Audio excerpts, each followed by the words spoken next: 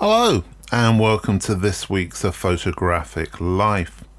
I was looking on the Medium platform over the last week. I don't know how many of you are aware of the Medium platform. It's a place primarily for writers and for reading, I suppose. But there's lots of good stuff on there, so if you're not aware of Medium, do check it out. Anyway, I came across a particular diagram, and the diagram led me on to find a little bit more about what that diagram was showing me. Anyway, let's move on to this, shall we? Bring some clarity to what I'm saying. Ikigai or Ikigai. Ikigai, I-K-I-G-A-I, as I said, pronounced Ikigai, is a word you hear a lot in Japan. People will readily tell you that my children are my Ikigai, or my work is my Ikigai, or volunteering for my neighborhood is Ikigai. The word doesn't really translate into English, but roughly it means the reason to be living.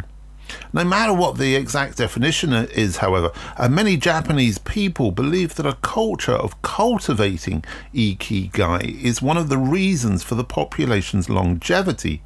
Ikigai is a Japanese concept that means a reason for being.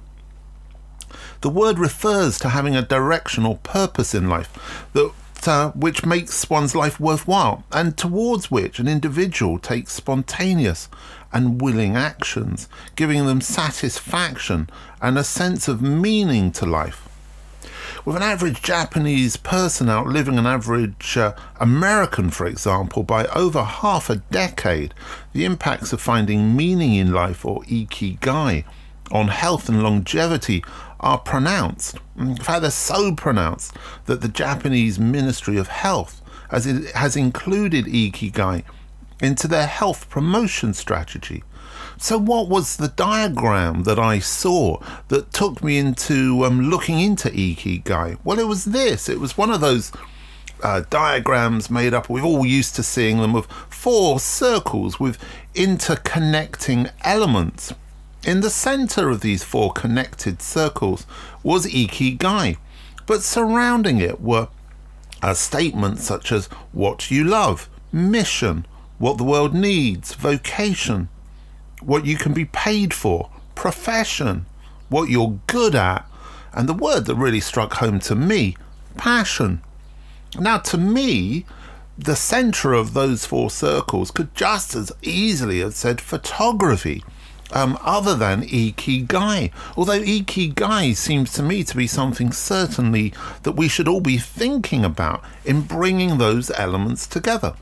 I always say regular listeners to the podcast, I'm going to say it again, regular listeners to the podcast will know that these are themes that regularly come up in different episodes in different ways. So when we're talking about photography, I think we should be talking about Ikigai. We should be talking about those intersections between passion and what the world needs and vocation, profession, and what you can be paid for. Isn't it interesting that becomes part of this Ikigai?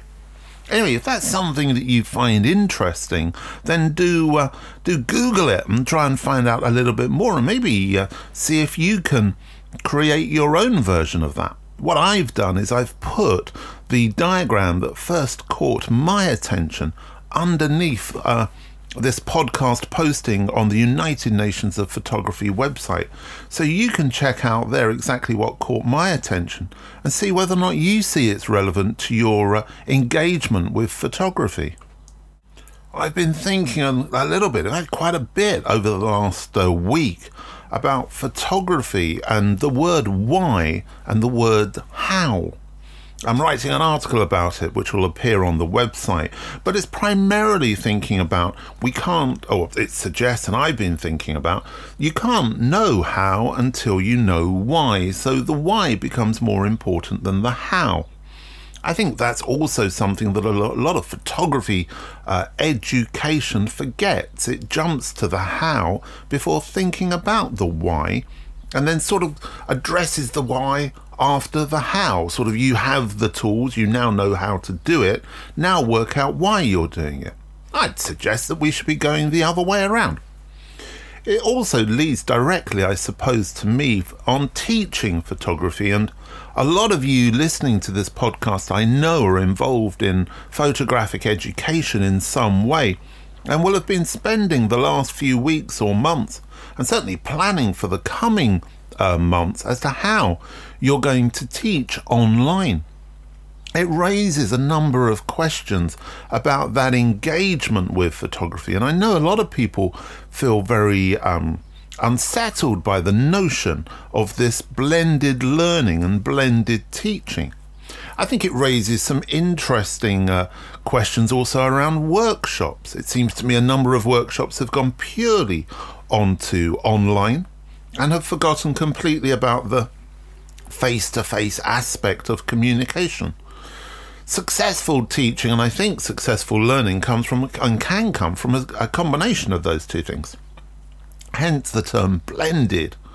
So if you are thinking about that at the moment, really think about how can you bring those two elements together. I know you'll have been doing that, and I don't want to appear condescending in any way, because I know it's a challenge for all of us.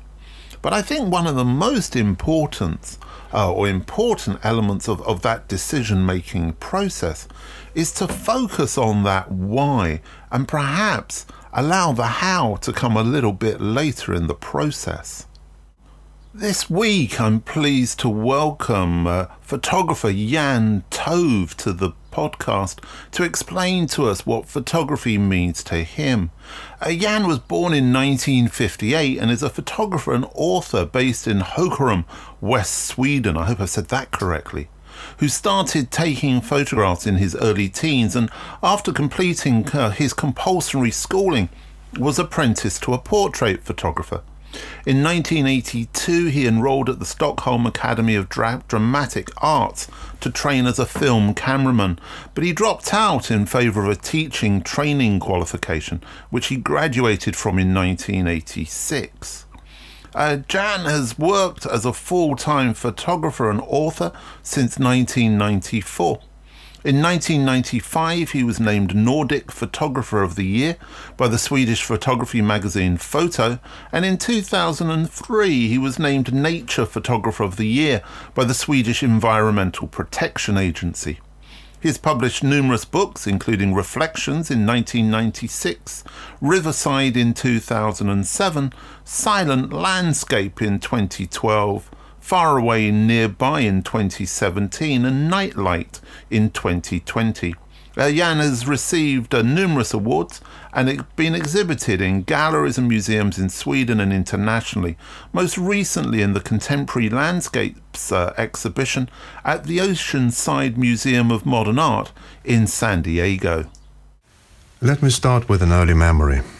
I am probably 6-7 years old, and I'm laying on the floor in the living room, browsing my parents' photo album with black and white photos from the years before I was born. And I can still remember the feeling of being moved to another time and to other places. How then became a living and fascinating now. I remember I studied the details of the pictures and noted irrelevant things that were in the background or beside. A shadow, a light reflex, a tree, a cloud, the back of a car, a house facade. A few years later I got my first camera, and from that moment nothing was the same. When I think about it, photography has not only brought me joy, but also opened my eyes to life and enriched my journey. It has deepened my vision, sharpened my perception, and photography makes me discover the world over and over again. The love of photography never fades away. Every time I grab the camera, or when I'm standing in the darkroom watching the image develop, I feel a strong euphoria. The pause from the moment you press a button on the camera to the finished image is a path to a narrative, and the desire to tell a story is fundamental to me. Over the years, photography has also allowed me to get in touch with people. While working on the book Riverside, for example, I used a large 8x10 camera that aroused curiosity. People stopped and we started talking. They told about themselves, about their lives, and sometimes I photographed them, and they become a part of the narrative in the book. The fascination that I had in front of my parents' photo album is brought to life every time I sit down with another photographer's work. The photo book is a door into another person's world. To browse the pages is to be invited to what someone else has seen, interpreted, and embodied. I am probably most alive when I photograph. And that doesn't mean I'm always happy. But in a way, I come closer to my own feelings. It's a contemplative state. In order to see and interpret the outer world, the inner must exist as a bottom of resonance. This regardless of what I photograph. There is light coming from the outside world through the open shutter to the film, but there must also be light in the other direction, from your inside and out. The world is our mirror. And when I photograph a landscape, it is somehow a self-portrait. Thank you, Jan, for your contribution this week. Picking up, as always, on so many different themes, themes of childhood. And one of the things there, actually, which he spoke about, which really, I suppose, made me think, well, that's kind of interesting, was the use of mirror. And I've written an article on the United Nations of Photography website about the photographic relationship with mirrors. So that's something you might want to follow up on and read about.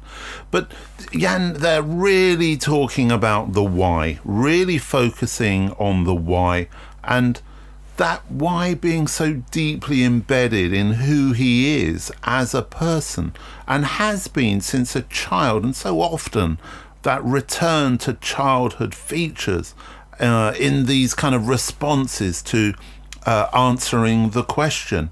Also, I think in a way he was, without directly referencing or perhaps even knowing, going back to Ikigai there that I was talking about at the very beginning of the podcast. It seems to me that Ikigai is absolutely the sort of central point of what Jan is working there within his photographic practice.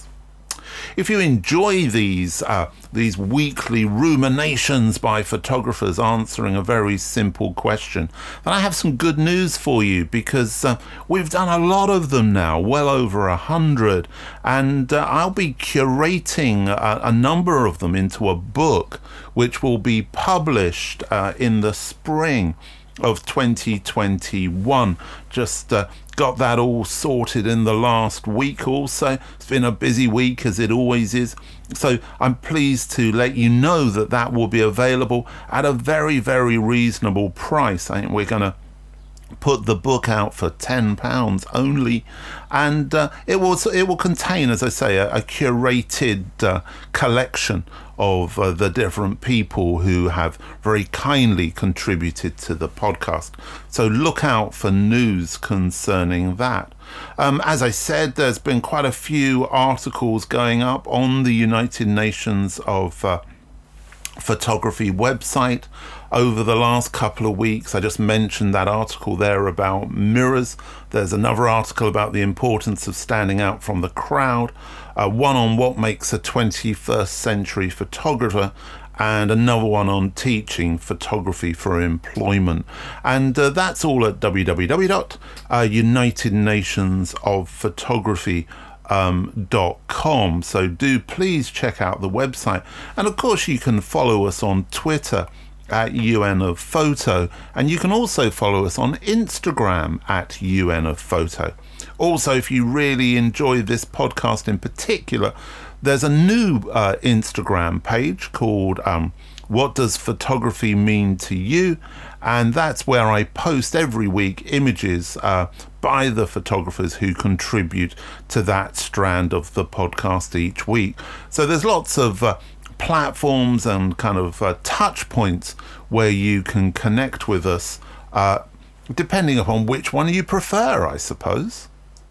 In these turbulent times, I don't think the photograph or the moving image can be any more important than it is. I'm a great student of American politics and news, and some of the images coming out of America over the last few weeks have been shocking in many ways.